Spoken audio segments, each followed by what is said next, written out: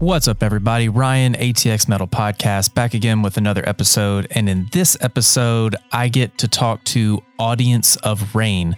They are an up-and-coming hard rock metal act out of Akron, Ohio, of all places. And I know that sounds really odd, but that's where your boy was born.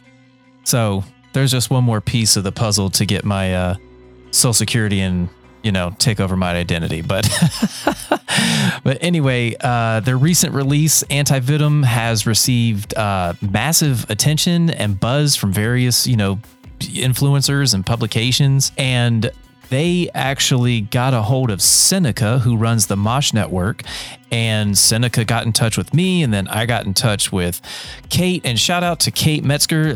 She runs or is associated with Affiant Records out of Dallas, and they're veteran owned, so shout out to them. I actually have an interview set up with her and I believe William on the 27th of this month to be recorded and posted sometime in August, so I'm super excited about that.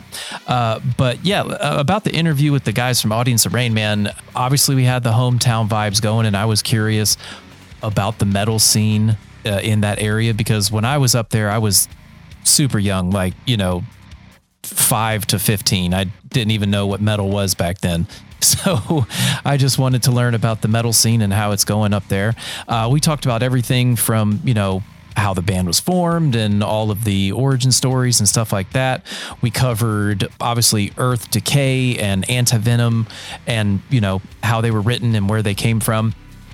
We also talked about their Backstreet Boy cover. That was interesting. And you know what? Why not? We all should love our boy bands from back in the day. Shout out 98 Degrees. I love you forever, Nick Lachey. So also they have Rock the Block coming up on July 29th. Super excited for these guys to get out there and just go crush it. I had a great time talking to them, and it was just, it's always great to learn about new music, especially from your hometown. Speaking of hometown, I'd like to give an obvious shout out to our sponsors, Come and Take It Live and Come and Take It Productions, along with bumperactive.com.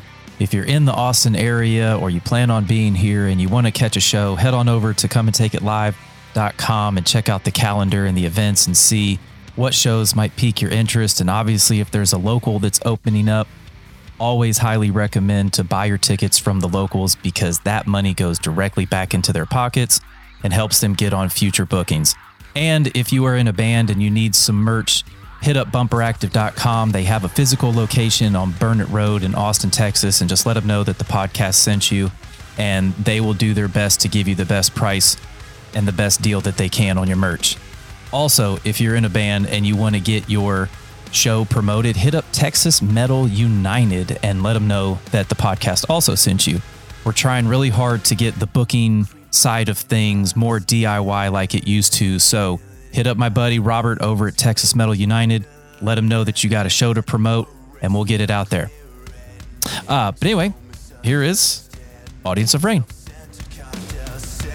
They make it clear, so don't give in. You've got to face it. Strength will rise if you give it time. I'm telling you it's not alright. Time to show you the snake within you. You didn't gone, and now I'm taking it back.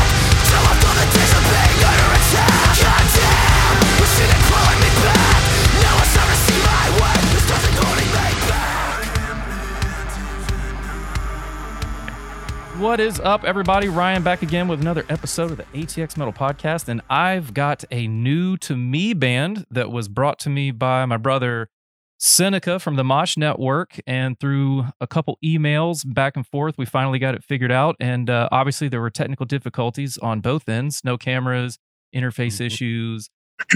You've heard this multiple times before, but but the band is Audience of Rain out of Akron, Ohio. And just for your guys' information, I was born in Akron, and I've spent many, many years around the way at like Grandpa's card shop and like going to, the Hall of Fame and just all that jazz. So whenever I found out that you guys are from Akron, I was like, Akron has metal? Nice. Like, oh, yeah. There's a little bit. We have other things than rubber, Yeah.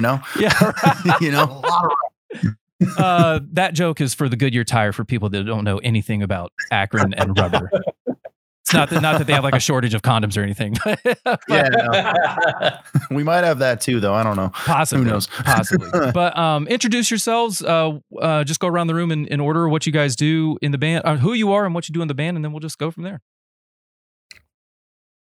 Hi, I'm Paul. I play guitar, sometimes rhythm, sometimes lead. We kind of share duties.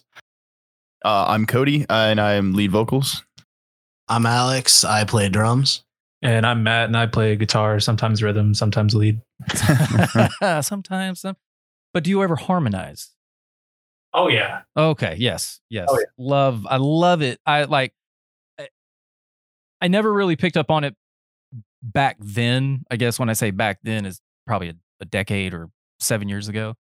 But the more that I did this and the more that I talked to artists, the more I started to pay attention to the music instead of just like, oh man, play some ones and zeros, hit the China and let's go to the merch shop. Like, hell yeah. Yeah. Like now it's like, oh man, did they do the, ooh, listen to that, little nugget. So yeah, harmonies are my heart. Oh yeah. Hard same. Growing up, I was a huge Bullet for My Valentine and Avenged and Trivium. So all those bands that do that kind of stuff, I'm a slut for those kind of dual harmonies. So I try to make those happen as much as possible. Personally, fingerless gloves and everything. Oh yeah. So little backstory is about 10 years ago, I would call it an iteration of Audience of Rain. It was just under a different name, but I eventually left for some certain reasons, nothing bad or anything, but I was always around and supporting. We were always playing shows with each other. And then I came back. So 10 years ago, I was in the band and then I came back, but we used to, we did the skinny jeans, like the stupidly tight skinny jeans. At least I did. And fingerless gloves, or I had trip pants on back in the day. I had the whole chains. I looked like I was right out of 1998. Man, I thought you were on drugs when you hopped out of that car. The ironic thing about the trip pants is, I was never a kid that knew what style was. So the ironic thing was trip pants were cool in 98 and they were cool in 2019 and 20, but they weren't cool in 2011 when I was wearing them. Yeah, you were very different. He just shows up to practice, just rocking just what he feels is just his flyest gear. And everybody's like, For real. Oh, you sure about that? Jeans. Oh my yeah, goodness. that was me, man. Alex, the funny thing was I went to Kenmore High School, which is probably about 10 minutes from here. And these guys all went to Norton. And I had a buddy of mine at the time. It was me and him playing guitar. And Alex, what the kids today called, he slid in the DMs. It was like, yo, I need a guitar player. I'm like, well, that's funny. I have me and another guitar player, but we need a drummer and bass player. And we, the Kill Bill, stroke your beard, start plotting.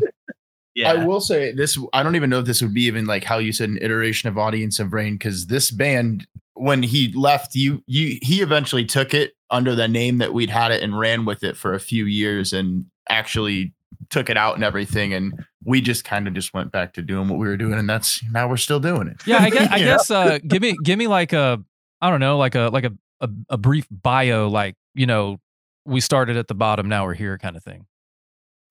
Oh, okay. Well, I guess you guys start with the middle school stuff. Yeah. So yeah, actually you said brief. I'm probably not the best guy to hand it to. I'll try and keep it brief. Hand it to the vocalist. So I did actually, you said started from the bottom. I'll tell you my story real quick. After this one first. We're already getting off track. It's okay. There are so many tangents baked into these. I have people telling me all the time, like, Ryan, you realize that what you just said has basically nothing to do with where we were at, and it's just like, all right, I can do that for sure. But I'd say, Audience of Rain started around like our time in middle school. Basically, it started with these two just kind of jamming in the garage. Alex and Matt just over there jamming in his garage. Because Alex had gotten a drum kit and his dad used to play drums, so he was learning to play drums. Oh. And I basically, that's just who I was hanging out with. So once they did that, I was like, well, I got to figure out something to do. So I had a video camera, and I would just take it over there and I would flicker the light switches on and off and everything. And just, that was all I did. And fast forward a little bit, my brother started taking guitar lessons, and was telling these guys, I was like, I think I'm going to learn to take or do guitar lessons. And they're like, no, just learn to play the bass. We need a bass player. And I was like, okay. So I just went off and learned to play the bass, and we just kind of did our thing for a while. And then eventually I did a couple just kind of like background, like screams, just like, and nothing was ever recorded, just in the practice space. And so kind of got into that. And then at one point we had our first like 2 actual shows that we had mentioned in like 2012. And we had a different singer at the time. Just didn't work out. Was a great guy, but just didn't fit for what we needed. And overall he left. And so I was kind of like, all right, well, I'll play bass and sing until we find a new, our lead singer, whoever we're going to get in here and everything. And that went on for a few years. And then basically then my senior year in high school, I tore the tendon in my hand playing football. So we had a show that was coming up in November, and I had to get surgery. So I was not going to be able to play bass at that show. And I got like the whole like splint off like that day of the show. So we had to have somebody fill in. So I was like, all right, I guess for this show, we'll have a bass player fill in, and I'll just do the vocals for just this one time. And that was it. Then you got hooked. Now I'm here. Yep. Now I'm leading the charge. But yeah, so basically through all that time though, was kind of just my own iterations of Audience of Rain. Like I've been in very many different roles. I feel like they've always been the guitarist and drummer. I've been many things. So I did start from the bottom, but yeah, I think like I said, we started in 2012, playing our very first show. Then eventually, like I said, I kind of jumped in. I was doing vocals, and then pretty much from there, we just kind of played locally because we're all still in high school at the time. And after we all graduated, we started thinking a little bit more about, what we wanted to do with it. But for, quite a few years, didn't exactly know what we needed to do, whether we didn't meet the right people at the right time, anything like that. Eventually, we got to a point where we kind of wanted to really start pursuing things a lot more heavily. And we met our former guitarist at the time who did like music management and knew a lot more of that side of stuff, which we had no knowledge on at the time, that might have been in like even 2018 when we met him. So we started kind of our rebranding and figuring out what we actually wanted to do around that time. And then eventually put out our album, which was in 2019. And then kind of really started to hit the ground running and tried to build from there and get to like, where we are now and just kind of keep moving forward, I would say. If anybody, there's a lot of things left out, but like the quickest way of putting that was like, yeah. He's like, this is my story, guys. Okay, here we go. I think that was definitely the cleanest way. This band's been through a lot of iterations and changes over the years. I think that was probably the cleanest way to put it. Mm-hmm. Yeah, not even in a bad way, but just it's always been myself, Alex, and Matt who originally started this whole thing and have always been the same 3. Like we've had a couple member changes here and there because of people moving or just life changes, families changing and things like that. Having to decide, my priorities have to lie elsewhere and things like that. So we're trying to just get to that point where we have the most solid foundation. It's just challenging at times for sure. Yeah. What was that, Alex? Growing pains for sure. Oh, so as one of the there's still going to be growing pains. Oh, no matter what. There's growing pains for everybody. But what was one of your biggest challenges, Alex? Since you're one of the OG members, what did you find kind of like one of those memories that just you're like, oh, whew, I'm glad that's over? I'd say it was a good thing to have back when we had it, but like it was just the festivals that venues would put on with like 20 local bands. And like those, like they were cool. That's how you met people and everything. Like we still have a few friends from doing those shows, but that I'm kind of glad to be past that for sure. You're like, man, these bills are stacked with. You just look at the lineup. You're like, cool. We're Dude, you're supposed second. to start at 7? What? You've got 40 bands But on here. I think one of the most challenging things of just doing this, like for as long as we've been doing it, is just the change of what we had to do. Like instead of like passing out CDs, now we're pushing links. Everything's on streaming now. It's just like keeping up with content. Like it's just a major change in the game. Like it's not what it was in 2012. And No. adapting to that was hard, but I think we're doing a pretty good job of it and trying to stay afloat. And I think we're doing good. So Go ahead. I'd like to add to Alex's thing about shows.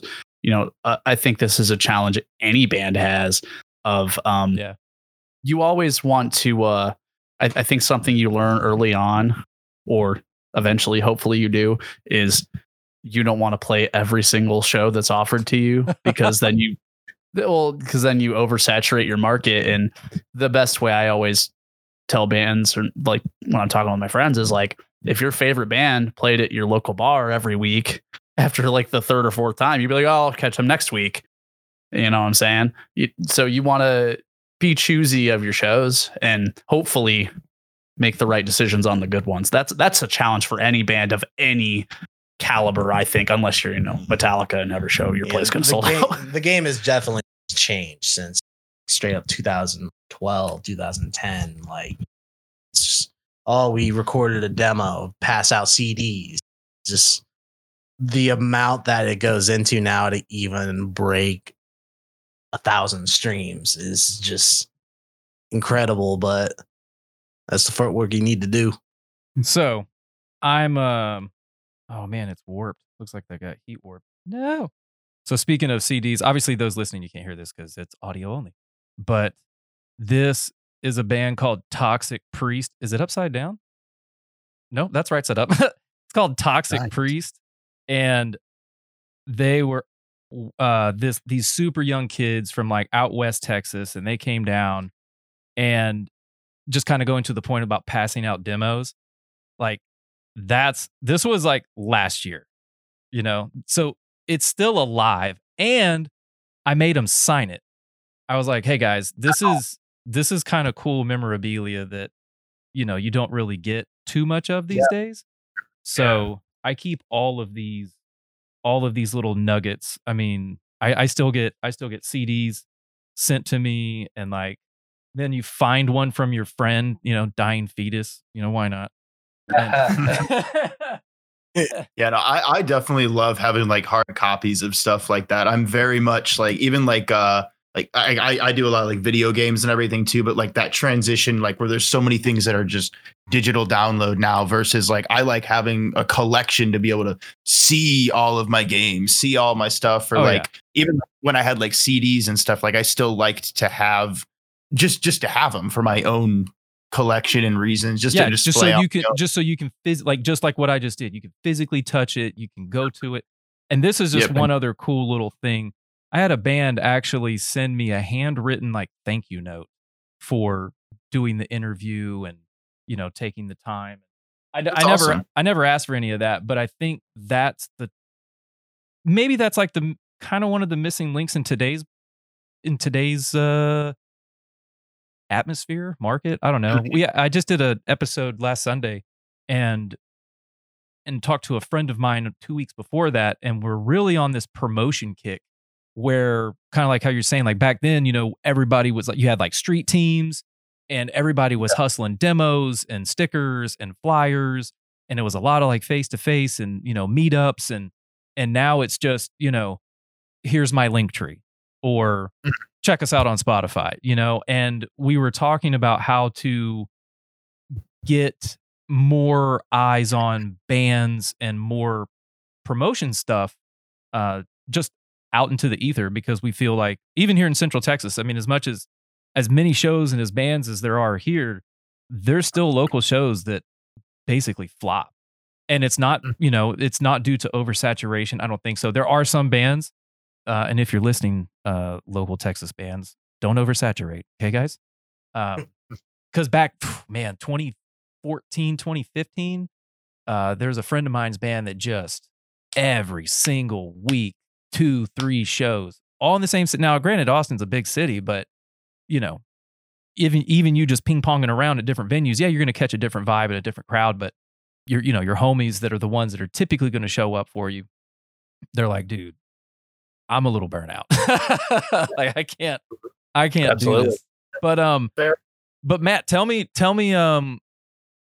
about some of the venues there in Akron, because I was born in Akron and then I moved when I was about 15 months down to North Carolina, and that's where I was raised. But every summer I would go back and visit the grandparents and my cousins and all that jazz. Now, granted, I haven't been there in a decade plus. So again, whenever I saw that you guys from Akron, it just kind of, it's not one of the cities that I think of when I think of metal, even though I know that there's a metal band in every backyard USA. So tell us about the Akron scene. I'm definitely curious about this one. So the Akron scene for at least metalcore bands and all that, it's actually pretty active. Really? It's pretty big. Yeah. It's probably more metal bands than anything else around here. We might be a little biased to that. Can't say we have much experience in other genres, but no, it's a booming scene. Like what venues are left around here? Yeah. I was gonna say, I will say, like, we are running short on venues at this point. Like, we had another one that was called the Empire that was kind of one of the last few, like, really just decent venues.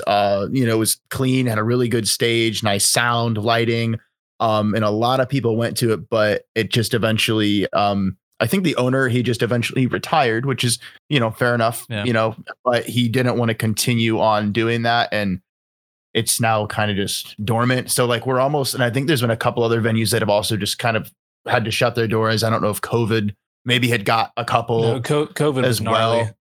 well. But I think a lot of things are kind of in between, like some in Akron, like Musica still does a lot of stuff. And then other than that, like Lakewood. So that's like 40-ish, 45 minutes from Akron. That's south? Lakewood South? It's north. Sorry. Yeah, so up towards Cleveland-ish. Yep. So, but it's only about, like I said, like about 40 minutes or so, which a lot of people go out in that area and play. So yeah, Lakewood's like the area for shows now. Which we also have the Vortex still as well. Okay. I brought it up. Wait. Why do you have this smile on your face? Like that was the name that shall not be said. It's been a very good venue, or at least to me. I always had fun playing there. I think the caveat to that is it's attached to a sex shop. Hey, those are fun. I mean, no, but that's the thing. Anytime you say the Vortex to anybody that's around here, they go, "Oh, the one that's attached to the sex shop or the strip club or whatever it is." That's why we laugh. I always like playing there. But yeah, it's a pretty decent venue. And it's gotten better over the years. Like I've had really bad shows there, but I've had really good shows there too. And the staff has always treated me very, very well. And I personally like playing there. We also now have the Rialto Theater in the Rialto is awesome. That sounds fancy. It's a little hole in the wall, man, and it's a really nice place. It's pretty it's a little too upscale for metal, if you ask me. we have played there though. We headlined it twice though, so we have done that. So. Yeah, and my old band had opened up for audience at that show, and it was packed. I mean, it's a tiny place. What 150? I was gonna say, what's packed? Yeah, 50. Yeah, no, yeah, it's one of those places, but it was a cool place, and I grew up walking those streets. It's like literally a hole in the wall. At the time, you would have had no idea it was there. Now they got a big sign and a marquee and all that. So, but what other venues we got? That's really about it now. Honestly, yeah, that's. As far as like, we have a bigger venues, like some places, obviously, but as far as local Akron, like once the Empire went, that was a big, big hit. Yeah, definitely for sure. There's another one, I think where's that place we played that was like the smaller place where we played in there's December. Chuck Steakhouse with Featherweight. Oh, Featherweight. And Dead Case. Well, Park Place Pub. Park Place Pub. Yeah, I don't that's the know. one. I just feel like I don't know. There's a lot of people playing there more recently, or maybe I'm just thinking that. I don't know. Yeah, the pub show was actually really sick. Like it was us, our friends in Dead Cassette and friends in Featherweight, and it was just like It was practically a playing a DIY show. party with your friends and everything, and Like- it was honestly really cool. Yeah, it was packed, and I sweated a lot for it being December, or January. Yeah. it was. Oh yeah, it was December. It was cold as crap outside, but man, it was hot in there. It was like playing a house show, but at a bar. There's no stage. It was just sweating. Everybody's all up on each other. It was a good time, Just man. ripping it. Just man, we were actually the last episode I did. We talked about house parties, just like bring them back, and we even talked about if there could be a way to do like a secret house show tour, but the only way that you knew about it was by word of mouth. There would be zero advertising, and obviously you have like all of the places. Everybody was like okay with it, but the whole thing is like you just don't know how many people are going to show up. And I mean, how do we know it's People not got already that going on anxiety. right now? what's that? How do we know it's not already going on? That's what I'm saying. It was one of those like, but is it? Question mark. No one told us because everybody's on anxiety meds. I gotta say that that sounds expensive. Because somebody's gonna throw somebody into a wall, and then you're gonna be like, "What the fuck, bro?" Yeah, My house. you just book like some of the safest. You just book a bunch of shoegaze bands, and you're just like, you're like, hey, we're about to Akron has a rip a set. good basement scene. Know that, like a Oh, lot of basement DIY, parties? like shoegaze kind of bands. Yeah, Yes. Akron does have a lot of that. We've never done any of that. I think it's called it's like they refer to like the DIY scene around here, which is all just like house shows and everything. But it's more, I would say, like more pop punk. I would say is more hardcore is like kind of like that kind of music. Yeah. Spin kicks and trash cans. Yep. Oh yeah. We love it. PBR. Don't crowd kill. yeah. Don't crowd kill kids. Well, speaking of shows, you guys, instead of playing in a basement, you guys are getting ready to play somewhere not a basement in July. So We moved up to the first floor now. Live from your kitchen. we made it. So you guys are playing, what was it? Rock the Block? Did I get that right? Yep. On July 29th. July 29th. What's that all? I've never heard of this. Basically Wilmington is just starting this huge rock festival just all around. So there's just going to be a bunch of bands. Unsure of our venue at the moment, but we're playing earlier in the day, and then the rest of the day we get to watch these awesome bands like Saving Abel is going to be there, and it's their original lineup again with the original singer. We're just so excited. Like we've played with them several times before, like when they had their old singer, but it's just really exciting to see them again. Cody and I saw Saving Abel like in 2011. That was the Rock on the Ring. first and last time I saw that lineup. So I'm excited for that. And then Scott Stapp from Creed is headlining, and that's the singer of Creed. Yeah. I mean, is it just like, is it just that dude? I'm stoked. like, is it just like Scott and the band, or because it's not Creed? Scott and his We're under the And impression I'm it's sure Scott he and his band. still sings Creed songs. Like if he doesn't sing higher, like I will. It's like it's like it's like his version of free. Everybody instead of screaming Freebird, they're all like higher, and he's just like, oh, I'm so tired of this. But anyway, he makes the music. He should sing it. Speaking of some music that I discovered just going through your discography, I typically go for a run, and I'll just go from top to bottom, whatever Spotify kicks out. So the one song out of the entire run that caught my attention was Earth Decay. Yes. Yes. That was fun. But that's not that was the single before the newest one, right? A couple. A couple? Couple. Okay. So what was the newest one again? I got to write that one down. The newest single was Anti Venom. Anti-Venom. That's right. But you had a guy, was it the vocalist from Siler? do a feature? Yes. Yeah, that was our single. That one was one before Earth Decay, I believe. That was Discord. That one was, I think, 29. When did that come out? 20. We were working on it during the pandemic. Were we? Yeah. Things run together. Yeah, I remember there were masks in the studio and shit. Like all of us right now are that meme where just the algorithms are just flying past us. Yeah, maybe it's 21, maybe 2021 when it came out, I believe. Because that one's not that old either. No, and that's what I was looking at. They're all relatively, they're pretty young. They're still like in their infant stages. I was just curious, like, what was the experience? Because I love me some Siler, and I haven't.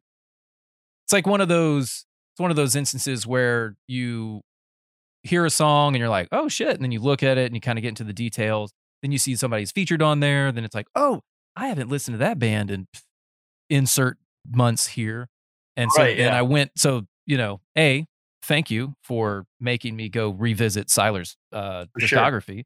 Sure. But how did you guys? I guess two questions. How did that scenario work out in general? And then the second question is, God, how I phrase this. I guess it's more of just contextual. Like, I see it more and more. Like, there's more and more features. I mean, there's some bands here that have had like, God, what was it? I mean, there's just so many bands reaching out to other vocalists to get on their track. And I think that's more of a scene sharing kind of thing. See, this is one of those moments where I'm kind of like trying to steer the bus and I have no fucking clue where I'm going. That's okay. I do that. So I'll try to restructure question 2, but how did that work out with getting him on Discord? So originally it happened because our former guitarist at the time, Ryan, who we'd said like we met and kind of helped us get started with the whole business side of things, just happened to he had a connection to him. And we were working on that song at the time. And we had just been toying with the idea of like, what if we tried to get someone featured on it? And I think, we had a couple of ideas, and he was one of the ones that we had come to because we had that connection and everything. And we reached out and everything to him about it. And then I think we had to, pay him his fee and everything for being on there and everything. So he was compensated. And then we kind of just, bounced him the song, kind of told him the premise of what it was about. I think by that time we had also had all of like my parts lyrically all done as well too. So he was able to hear all of that. And, his request too, is he just wanted to write his own parts for it too, which I was like, perfect. That's what I would prefer anyways. You do it. Go ahead. I was like, just take it. That's less, less that we have to do then. So we're like, yeah, that works, as long as it just kind of fits with what we're trying to go with. And so we never actually were like physically with each other or anything. Yeah, just did it all remote. Yeah, he did. He worked at his studio, or who I can't remember exactly who he'd worked with. And then I think that was with Bayless. Sent Andrew Bayless, maybe it might have been Andrew Bayless. I think it was because that's where he was kicking it at the time. Yeah. So and then he sent it to us, and we got it put into ours, and that's how we ended up there with that one. Nice. Question: have you been asked to be a feature on anybody else's, or have you featured on anybody else's? I have not. Nope. I'm open for it. Goals. I mean, other than like we'll chat, I guess, like here and there with your buddies or stuff like in the scene. But like I've never been asked. I would totally do it though. It's gonna happen. Give it the right scenario. Gonna manifest it. It's gonna happen. Hell yeah, brother.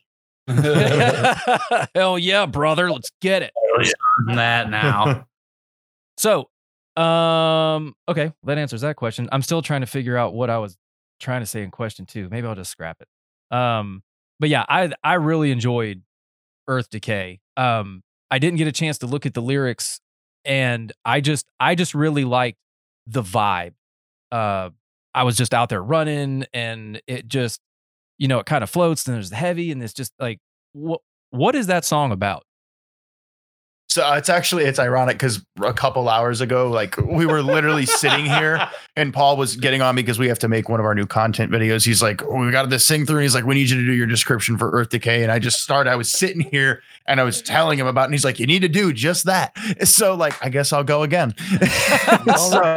And take two. So basically what Earth Decay is about, I guess, like the idea or the meaning for it had come to me. I was scrolling through Twitter and I'd seen a video of kind of like deforestation, and there was a bulldozer that was like tearing down some trees in the rainforest, and there was an orangutan that was like, combative with it and everything. It was an upsetting kind of a and scene and everything. And then side note, I interned with the zoo, so I was in. Oh, you're in. I would also have part with orangutans, so they're very close to my heart. So like I had just kind of envisioned that whole idea of the destruction to the environment, and thought like this is kind of like what we should have the song be about, kind of like or like a PSA, like we're doing all of this destruction, we're doing all of this negative.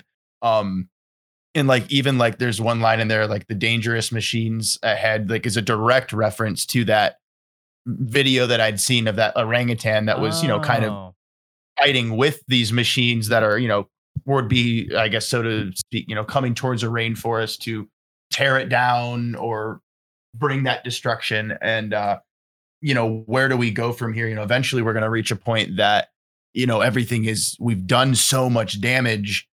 What's next? Where do we go? So that's overall, like, it's the message, be, kind of open your eyes to all of the things we're doing wrong. We need to do better, because if we don't, we're not going to have anywhere else to go. Oh, so, yeah. And I, we all, we're all big animal lovers too, as well. So like things like that, like just, just close to us and everything y'all too. A bunch of softies.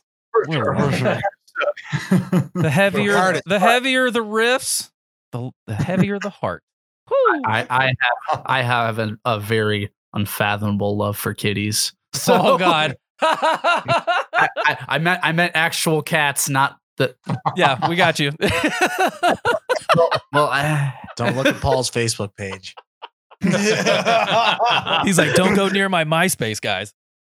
Oh God, that's good. That's good. I really do dig that. One of the first bands that I paid attention to doing that was North Lane.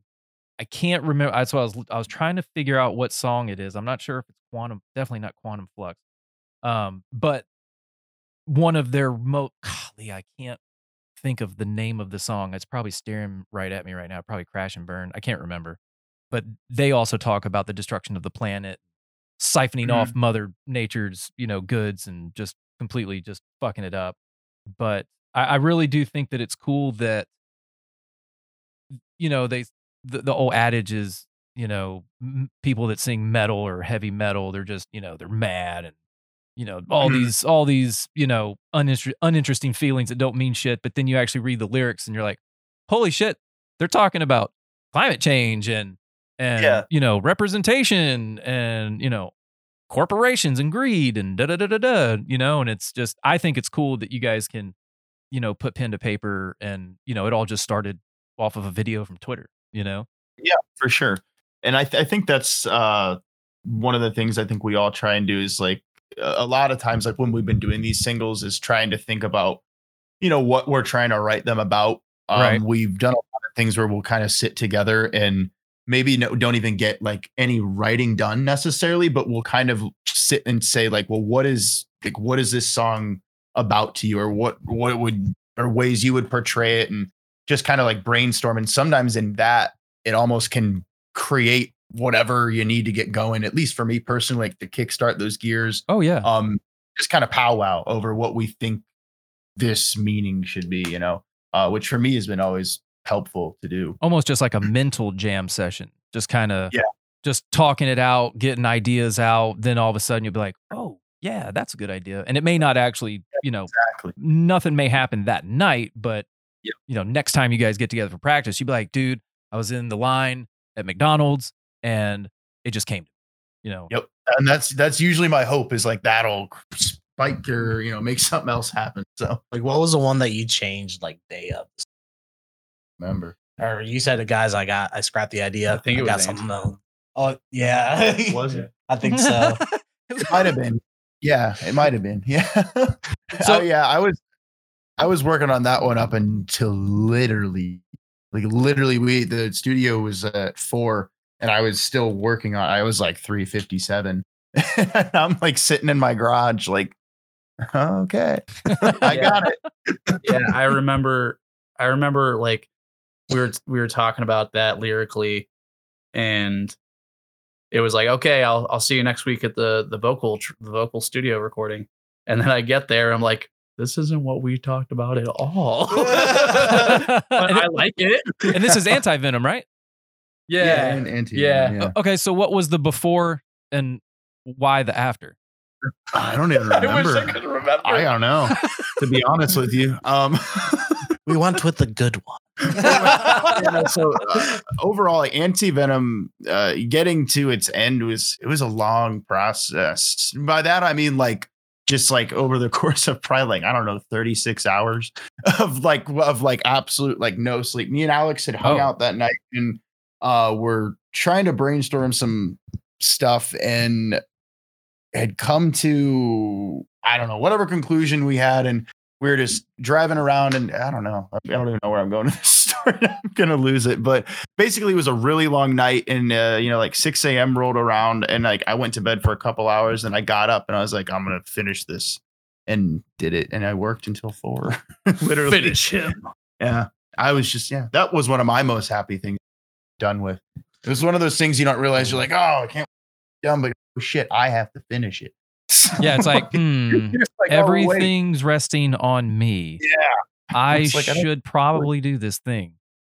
Yeah, I don't remember what it was about before, actually. Now that I've been asked that, because I've been so beaten with what it is now, I don't remember what it was about before. But I do remember showing up to the studio and you doing that, and I was like, oh, well, this is different. You're like, I like this. Keep going. Yeah, pretty much. And I'd say, I guess, so to cover what it is now. So basically it is overall, the song is about, toxic people in your life, those being, represented by a snake, you yourself kind of being that anti-venom. You can, you have the ability to ward these people off. You don't have to, succumb to the things that they do, the negativity that they bring, or whatever toxicity is that they're bringing, that's the venom. You're the, trying to be the anti-venom. So, and it's kind of leaves it open enough, because I'm sure most people can have experienced toxic people, negative people, or anyone like that, whether it be in, school, work, any part of life, anywhere. So, I just think it's very relatable. And at the end of the day, whoever anyone wants to relate it to or can relate it to, that is the best way for me to have someone take the song. I think that's really interesting. I was cycling pools for a living. I'm a pool boy. Fucking rad job. I love the shit out of it. I'm just, all I do is just listen to music all day, and then, at the end of, after 20, 30 minutes of cleaning the pool, I have this like, killer looking set, like taking pictures and all this stuff. But I listen to a lot of podcasts, obviously a lot of music. And something that I listened to, can't remember, I'll have to go back and look at it. It was something about the mindful mentor, or mentor mindfulness, or something. Just something about, mental health and just being positive and, all that jazz. And, the old adage, sticks and stones may break my bones, but words will never hurt me. So I was kind of thinking about that the other day. I mean, obviously words hurt, right? Like words are hurtful. But the cool thing is, he kind of turned that around, and he said that, okay, for example, somebody comes up to you guys and's like, hey, your songs suck. And you guys are just like, oh, okay, sure, great. Yeah. But he was kind of, the play was, if you get triggered by that, like if somebody says your song sucks, and you're like, fuck did you just say? Like you get all mad about it, and then they get in your head, and he was saying that, words only have power if you give them power. Right. For and sure. Dude, it's like one of those things that you hear or read on a card or on some like flyer, and you look at it and you're like, oh, whatever. Yeah. Yeah. So, We're nerds here, man. Sorry. So, no, it's great. I love it. So whenever I saw it or whenever I heard it, it really like clicked. And so Yeah. his thing was whenever you feel yourself getting triggered by someone that is saying something to you or that has said something to you or that has typed something in the comments or like added you or whatever, he was basically saying like do some internal reflecting and figure out why that is triggering you. And it was kind of on the, I think he was talking more about, because I think it was like a social media kick. And, you know, I think there's a lawsuit now against the social media companies about, you know, damaging young girls' mental state or whatever, because they have all these, you know, but it is true because, like, you know, some like even my 10-year-old, she was like, sometimes I feel fat, and I'm like, shut the fuck up. You weigh like 70 pounds. Well, I don't say that to her, so no, just to be clear, Hell yeah. I do not. I have cussed towards her, but I don't like. But I'm very direct with her about that. Like, hey, you're 10. Like, you weigh all of 70 pounds. Yeah. Do not. And she doesn't. She still to this day does not have a smartphone, an iPhone, a nothing phone. She's got us, and she's got Dixie cups on strings. You know what I'm saying? And you know, she's and I have like this. There's like this dichotomy where it's I want her to grow up and have the things in the generation that she's growing up in, but as a parent, I see what those things do and have done the damage, and I don't want her to ever feel like that. So I think your song Anti-Venom is like a very like it had like now that I know what it's about, it makes a lot more sense about. I mean, just more positive music, more positive people, and you know, I like in the middle of my runs or at the end of my runs, I'll do a positive vibes check in with Run with Ryan. Yeah. Follow me For sure. But no, I think that even though the music may sound angry or sound heavy, I was never a lyrics person unless I just absolutely wanted to know. Yeah. I'm typically listen to the music. Does it get my attention? Yes. Okay. Now we're going to take a deeper dive and then, you know, go down the rabbit hole. So For sure. I'll have to check out the full lyrics to that. So, bravo for what you guys do and, you know, the sound that you guys create and the message that you guys are trying to pass along to all your fans and followers. I do have one more question though before we go. Yeah. Whose idea was it to cover the Backstreet Boys? Honestly, I mean, it was a collective effort. So we've wanted to do a Backstreet Boys cover. I'm not, and for a long time. And I say this not like judgmentally. I genuinely We did ask that because because I don't know what is going on in the radio world, but for some reason, the Backstreet Boys and like NSYNC, I even heard of 98 Degrees, rest in peace. I even heard, you know, some of their music coming on, and now my daughter loves it. She was like, "Oh my god, the Backstreet Boys!" And then I'm like looking over my wife. I'm like, "You did this. You did this." I love it. So yeah. So honestly, it just, I mean, for years we just, you know, like hang out and drink and listen to the Backstreet Boys. And then we'd be like, dude, we're like, yeah, we've got to cover one of these someday. And eventually, like, we became a sober reality. Yeah, got the opportunity to do it, and it really just took on a life of its own. And yeah, it's got like over 1 million spins.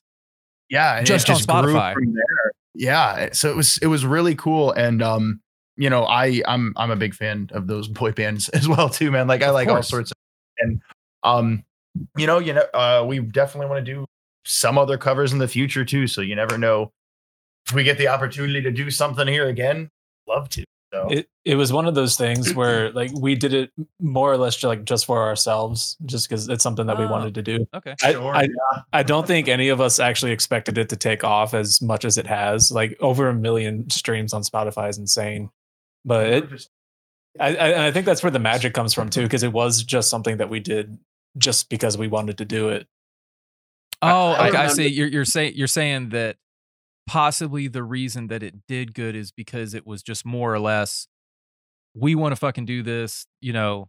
Like I can just imagine you guys like just hammered in the backyard somewhere, and you're just like, you know, it'd be a great idea. Mhm. Backstreet. Denny's. Yeah. Oh God, yes. But Yeah. man, that's cool. That's cool. I'm gonna Yeah, have some to of those. play it for my daughter. Nice. Yeah, we dropped that and like we were like having big hopes for it. Like after like we were seeing how many spins it was getting, and then the pandemic happened. Yeah, so some of the pop songs turn metalcore covers, you know, they do well, man. Dude. Like I mean, that's how I Prevail got their start, was doing Blank Space. Yeah, And so- now they have a full-fledged career. And also like Electric Callboy just dropped a cover of Every Time We Touch, which is amazing, by the way. That does sound It fun. was So I mean, like you said, I mean, did it because we wanted to do it. And well, it just kind of went, okay, that went pretty well. And that was kind of it. I'm a firm, 10 out of 10 do recommend any pop song that goes metal. I've yet to run across one that sucks. Like they all, and like no offense to, the Justin Biebers and, everybody out and obviously the Backstreet Boys and everybody out there that made, that music was made for a certain demographic. And then the fact that other musicians can take the inspiration. Now, yeah, it is it's not a carbon copy, but it is like, obviously you have to, you got to stay true to it. But the fact that you can take it and add so many more fucking levels to that thing, it just, I'm gonna go listen. It seems like it seems like a lot of pop artists are starting to realize that too. Like the obvious one would be Machine Gun Kelly, who's now turned into like a pop punk career. Oh, yeah. But then you also have like Demi Lovato, who just came out with a hard rock album. Ed Sheeran is working on a metal album. Miley Cyrus has done like hard rock music. It seems like it's now the trendy thing to do, to take pop music and turn it into metal. Dude, if Ed Sheeran had double bass, Yeah. there you go. I can't wait to hear double bass with Ed Sheeran. Or like, woo, just some ripping solo, just right in the middle of Well, that is true. Alex is going to see Ed Sheeran next Saturday. This Saturday. This Saturday. It's this week. this week live. Ed Sheeran. Where's he playing at? Bless my fuck, man. The Pittsburgh Steelers Stadium. Of We course. saw Taylor Swift there a couple weeks ago. That was awesome. Oh yeah. Oh, Well, are I'm you gonna go. are you a Swiftie? What? Are you a Swiftie? I mean, I like her songs, but my girlfriend really, really likes her. That was our biggest question. We're just like, dude, how the fuck did you get tickets? Oh yes. After the Ticketmaster debacle, and that's the one good thing I always tell on the live read that I do is support your local bands, and the best way to do that is to buy tickets directly from them, right? Like that puts money right back into your pocket, and plus when you show up to the venue and you're like, we sold all of our tickets, they're like, oh shit, okay. So yeah, how did you get Taylor Swift tickets? She paid money. There's this thing where she went to work. Swift ever since she was little, and she bought 2 of them, and I was very happy. Oh, dude, I would love to go see a Taylor Swift show. I had a lot of fun yeah. with her. That was our first concert together. Oh, nice. Awesome experience, and just like I was impressed as hell. Like it was awesome. I was just like, damn, I'm in the wrong genre. I think I think she's a very talented individual. She definitely has, she checks a lot of boxes. Also, I can't believe that we're talking about Taylor Swift on a metal podcast. Anyway, but there's actually a class here at the University of Austin about like Taylor Swift's music, like how she creates, and like there's a whole fucking class on it. So it just goes to show you that, if you keep chasing and keep pushing, and obviously the right things have to fall in line to hit that level of success. But It's a mega star. yeah, she's out there. So shout out Taylor. We all love you. And Backstreet Boys. So we'll round out. That's pretty much it, man. That's man. I have learned a lot. You guys are definitely on the follow list now. So Hell yeah. that's good. And hopefully I can share the message to all, 14 of my listeners. Sorry, that's an old joke. I'll put that one away. But I will try my best to get your music shared around here. What are all the ats and anybody that you guys want to shout out? What was her name? What's her name? Katie? We'd like to shout out to our record label, Affiant Records. Oh yeah, and they're in Dallas. That's right. Yep, That was the last thing. Yeah, Affiant. Thank you. Yeah, we definitely like to shout them out. Most of our handles on our socials is at Audience of Rain. It's pretty straightforward. We're the only band named that. So. Hey, that's hard. That's hard to do these days. We did get a comment on one of our Facebook reels, or not Facebook reel. It was a YouTube short like 2 weeks ago. It was like, "Oh, this band name sucks, but you guys are pretty good." I was like, "Thanks, dog." Yeah. I guess I should ask the glaring question, like Audience of Rain, like what does that even mean? So, I mean, it was basically back in the day, like this was middle school. So I just really like when we practiced, I was like, yo, we should have the garage door open. It's a nice day or whatever. And the one day we did it, it was raining and storming. And Matt was standing there and he was looking at it. He's like playing. And we're all just like, oh. And it was kind of just, so it kind of just, it stuck, it worked, it had its own little unique little story that y'all were the audience.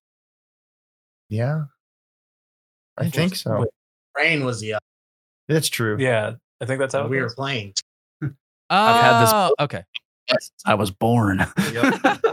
And then on a lot of times when we play it, will rain. We will name our band Tanakh. The first outdoor show we ever did actually play, we did get stormed out. So it was what is that, Poetic Justice or something? It's very fitting. We're like, shit. The promoter came up. So instead of like who washed their car, it's like who brought these guys? God. Bring the weather.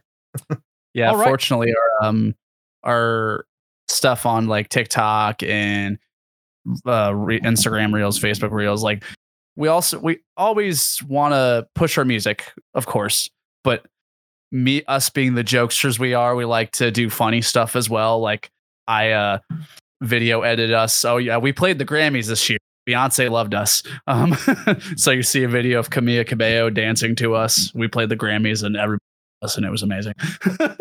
So if you like stupid, funny stuff like that, that's also on all our socials. I do think, and I'll close with this. I do think that the cool thing about social media, even though it does have a fuck ton of bad, the cool thing is that you guys as musicians get to, I mean, yeah, there is some scripting and some, I do it myself. It takes me like 2 hours to make a 30-second TikTok. It like kills me.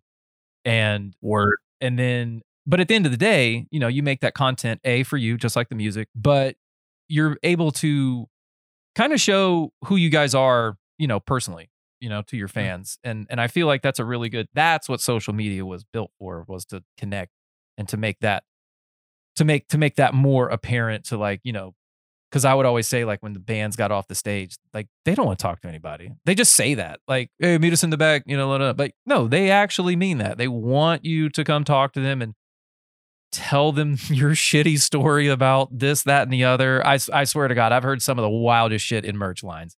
It is. I love. Oh God, I almost want to start a whole segment just called "I Heard It in the Merch Line." I mean, that'd be awesome.